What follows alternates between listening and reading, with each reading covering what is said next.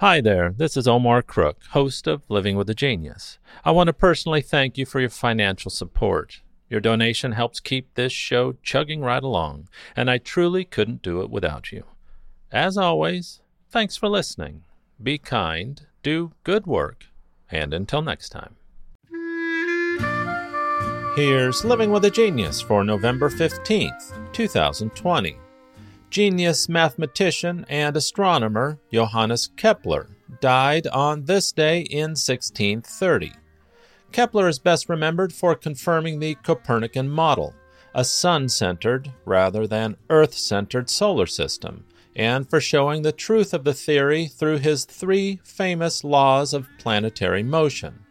He's also known for working on the science of refraction, the splitting of light into its component colors, and for the basic science behind correcting eyeglasses.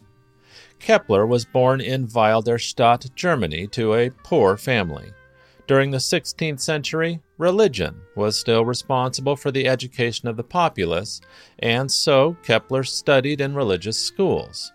He began studying at the University of Tübingen in 1518, and wished to become a theologian, but his awe of God is the very thing that led him to astronomy. The purpose of Kepler's work was always religious. He wanted to understand the universe in order to understand God. Kepler's mathematics teacher, German astronomer Michael Maestlin, lent Kepler an annotated copy of Copernicus's book on the revolutions of the celestial spheres. At the time, the idea of an Earth-centered universe had long been accepted among scholars, and famously, Copernicus's view of sun-centeredness was never accepted in his lifetime. Despite the overwhelming consensus, it was Kepler who decided to dedicate his life to prove Copernicus's theory correct, famously saying, "I much prefer the sharpest criticism of a single intelligent man to the thoughtless approval of the masses." In 1595, Kepler was teaching mathematics at a high school. He wasn't a good teacher, as he wasn't dynamic and often mumbled to himself. It was during this period when he had a profound, although incorrect, revelation.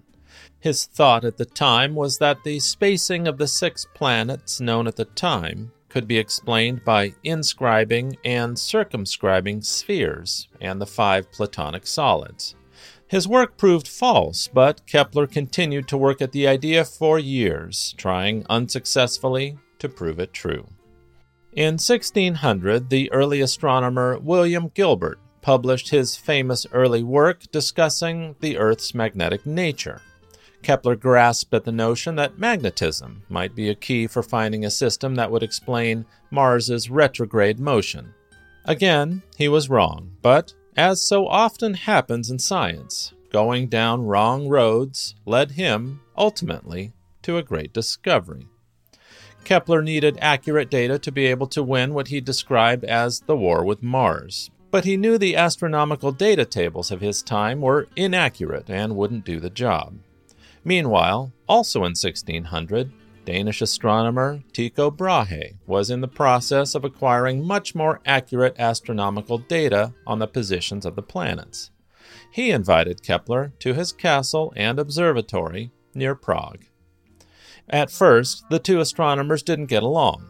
Kepler wanted to solve the mystery of the sky, Tycho didn't really want to share his data, and he spent his time entertaining guests and drinking. However, only a year after Kepler's arrival, Tycho died under strange circumstances and bequeathed his astronomical measurements to Kepler. Tycho's data let Kepler refine his model for planetary motion, and it led him to create what we today call Kepler's 3 laws of planetary motion. Kepler's work was the foundation for the work of Isaac Newton in defining and explaining how gravity works. Newton used Kepler's law to formulate his law of universe gravitation, and it remained the most powerful understanding of gravity that the world had ever known, until Albert Einstein appeared on the scene in the early 20th century. In addition to astronomy, Kepler was also interested in optics. He explained how a telescope works, how refraction occurs in our eyes, and the phenomenon of depth perception. He also explained how eyeglass lenses compensate for the distortions that are caused by poor vision, forming the scientific basis of today's practice of vision correction. Today, we remember Kepler as one of history's greatest scientists, with NASA's powerful and successful Kepler Planet Hunter named in his memory. Kepler is also wonderfully quotable, and if you find yourself needing a break from doom scrolling, they're easy to find. One of my favorite quotes appears in correspondence between Kepler and Galileo. "Oh, my dear Kepler," Galileo writes, "how I wish that we could have one hearty laugh together. Here at Padua is the principal professor of philosophy, whom I have repeatedly and urgently requested to look at the moon and planets through my glass telescope, which he pertinaciously refuses to do. Why are you not here?